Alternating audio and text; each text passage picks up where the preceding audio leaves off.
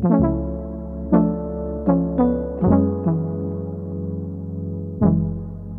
and welcome to Greater Greener, Georgia. Yes, hello. Welcome back to our next episode. Hope you're all enjoying our updated name, Greater Greener, Georgia. Yeah, just want to make sure that everyone knows that our name has changed. Greater Greener, Georgia. Yeah. What have you been up to? You have a good holiday weekend? Yeah, I did. I actually just moved into a new house about 2 weeks ago now. Finally done unpacking, repainting, refurnishing, doing all that fun DIY stuff, and I'm finally feeling settled in my house with 3 roommates and 2 dogs. It's a full house. I was about to say, it's a very full house. Yeah, it's been fun though. And what about you? How are you doing? I'm doing well. Yeah, speaking of dogs, it's my dog's second birthday today. Aw, well, happy birthday. Today when you're listening, it's actually tomorrow. Oh, okay. Happy birthday to your dog. Nova, right? Yeah, she's 2. If you missed her, she's now Instagram famous. Yes. On our Instagram, so check her out. There was some crazy stuff that happened in the last couple of weeks as far as news that we are going to talk about today.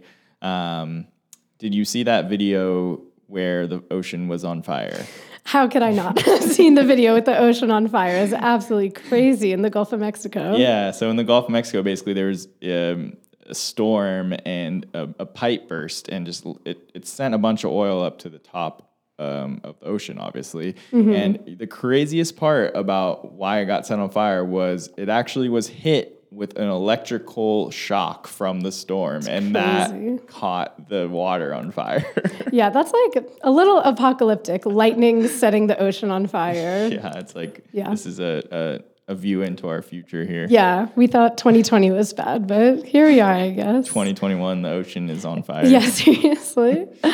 Anyway, just some other updates and goings on is that there's a runoff election in House Districts 34 and 156 down here in Georgia. They're happening next week on July 13th. So if you live in either of those districts, make sure you vote early or by July 13th is the last day to vote. And if you don't know where your polling place is, you can check it at the Secretary of State's website at mvp.sos.ga.gov. Also, if you're listening and you are in need of work, we are hiring 2 senior organizers and 1 engagement organizer. Yeah, come be our co-workers at Georgia Conservation Voters. And maybe you'll make it onto the podcast. Yeah.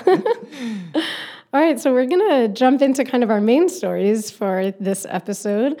And I kind of wanted to start off by talking about something that has not been as much a part of the national news cycle, but it has a lot of consequences down here in Georgia, and it's really important to understand what's going on and how it's going to impact everyone down here. So farming and the economy, crazy stuff. So initially as a part of the American Rescue Act, which was a bill passed by Congress, there's going to be a chunk of money set aside, a few $1 billion actually, to be debt relief for Black and minority farmers who could prove that they had faced discrimination in the debt relief process.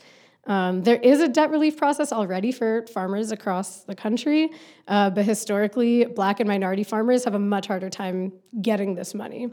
So it's really important to set aside this extra money in the American Rescue Act. And actually, thankfully, our brand new senator, Reverend Warnock, who actually I guess has now been in office for about 6 months, maybe not so brand new anymore.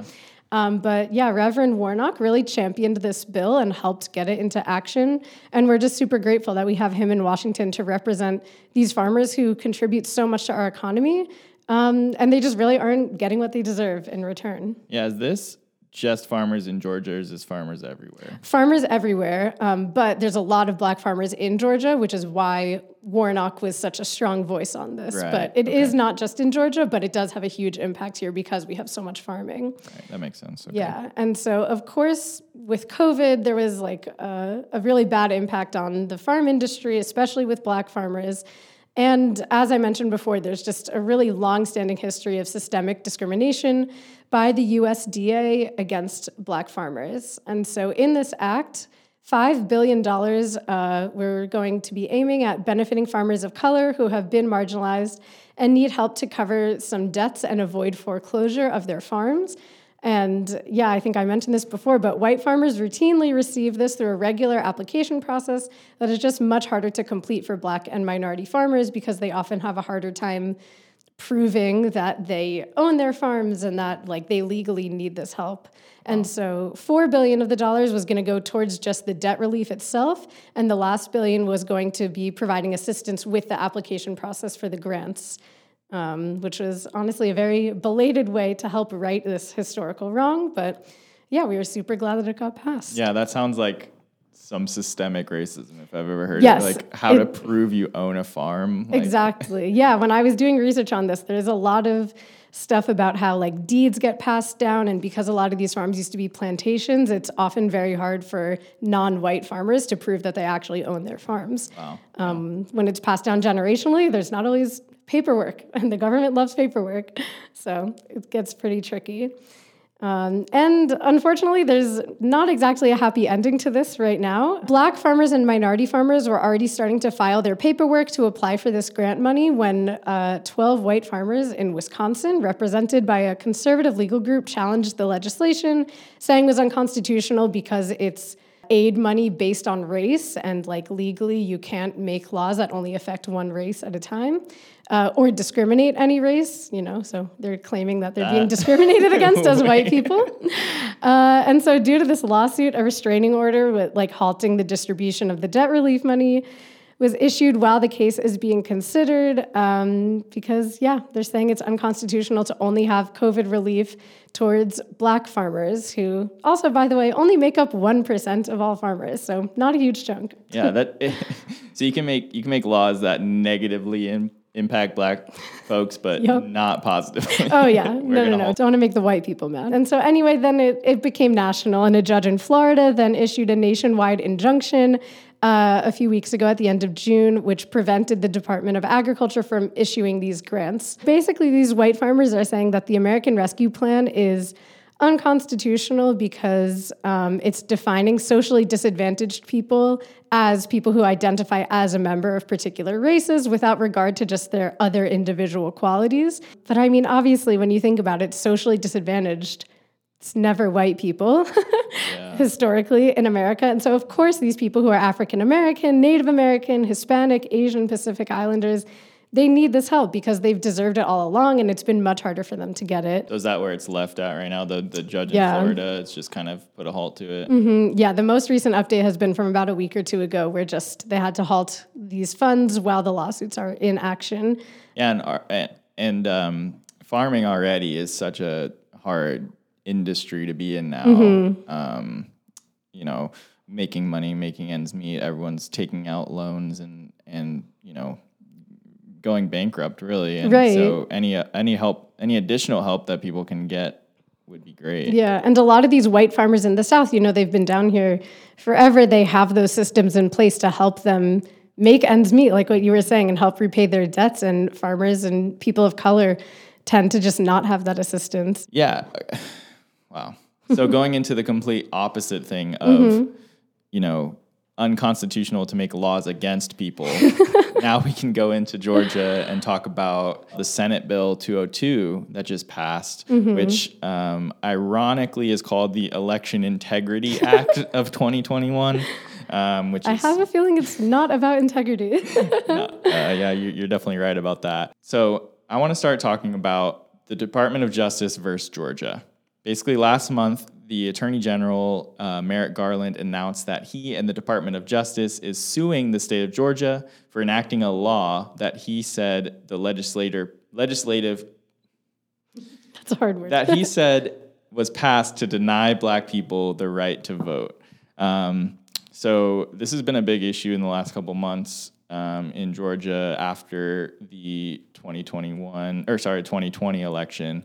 So a little background, back in March, Georgia passed Senate Bill 202, which, I said before, is called the Election Integrity Act of 2021. It's kind of crazy because the entire existence of this bill is based on lies of saying that Georgia and a lot of other states didn't count votes correctly and absentee ballots, and it was a fraud and it was a fake, and Trump lost because of cheating, and Biden should never have won, especially in a swing state and a fighting state like Georgia that hasn't been blue since the 90s. Right. Is crazy. So basically this whole bill was passed based on a lie. Yeah. Which is, Yeah, I was actually at a lot of the protests back in February and March against this bill.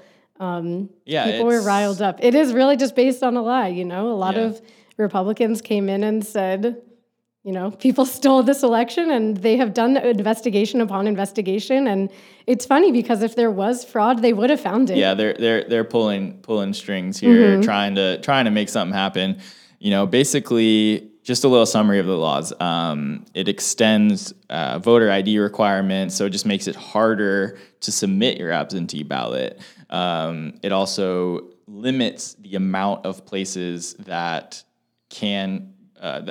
It limits the amount of ballot boxes in each district to I think it's one for every 10,000 voters. Wow. In each district, which is. The lines were already crazy, and now people just trying to make it a little easier, and it's just not. They're also criminalizing giving voters food and water while they wait in line, which crazy. Just doesn't make any sense. I did that in November. I was handing out donuts to people in line. Yeah, it's 7 a.m. and guess that's illegal now. Yeah, I don't know the basis of that. It doesn't really make sense to me. They're also shortening the time that you can request an absentee ballot. So just there's all the issues with the mail and that all these unfounded things of mail fraud happening with the absentee ballots. And now with the U.S. Postal Service being so heavily loaded, now it's you get less time to get your ballot and submit it, which is just... There's a ton more issues with this bill. The overall thing to focus on is that these rules limit access to voting, and that violates the Voting Rights Act, which prohibits states from adopting practices that deny or interfere with the right of U.S. citizens to vote because of their race or color. This lawsuit is targeting and trying to fight against basically this bill because they are acknowledging that it is racist and systemically geared towards limiting Black people and marginalized communities from voting because in a lot of people's opinions, because that's why Trump didn't win, because a lot of underrepresented communities, Black and brown folks, voted against him, and now they're saying, oh, we're trying to stop that from happening the next time. And I mean, they kind of have a tough battle to fight because obviously nowhere in the law does it say that they're discriminating against certain races. But when you read between the lines and see how historically these kinds of laws that have been passed, over the past century, they always impact people of color and lower income people much more than wealthier and whiter people. Exactly. And that is why this is going to be such a big case to follow, because the Department of Justice has to prove, somehow, I'm not a lawyer, but they're going to have to prove that these laws are racist and do violate the Voting Rights Act. And that's why a lot of people are saying it's going to be a tough battle to fight for the Department of Justice. But there are definitely going to be more updates on this case. I don't know. I think the biggest part of it that's so crazy is that everyone, including the Department of Justice, which is supposed to be, it is a third party. It is not directly related to Biden, but the United States is acknowledging that these laws changes in Georgia are racist and affect Black people. And it's just, that is a good sign of how far we've come. Yeah, and just on one more note of voter suppression, also, I don't know if y'all saw, but the Supreme Court just released a ruling in, I never know how to pronounce this guy's last name, I think it's Brnovich versus the DNC, which was based on two laws in Arizona that are actually pretty similar to these Georgia voting laws that basically just are the definition of voter suppression. And anyway, the Supreme Court ruled, I think last week, that these laws actually do not violate the Voting Rights Act, which kind of takes a hit on us because most people think that they do violate the Voting Rights Act. And so this kind of paves the way to allowing states like Georgia and states all over the country to get away with these kinds of voter suppression laws. So, seems like a really good time for Congress to be passing the For the People Act or the John Lewis Voting Rights Act. And we need voting rights protections, and we have tons of that going on our social media right now. Yeah, and you can follow that and a lot more stories at GC Voters on all social media. And yeah, thanks for listening to Greater Greener Georgia. Yeah, thank you for tuning in. I'm Alexis. And I'm Miles, and we'll see you in a couple weeks. Yeah.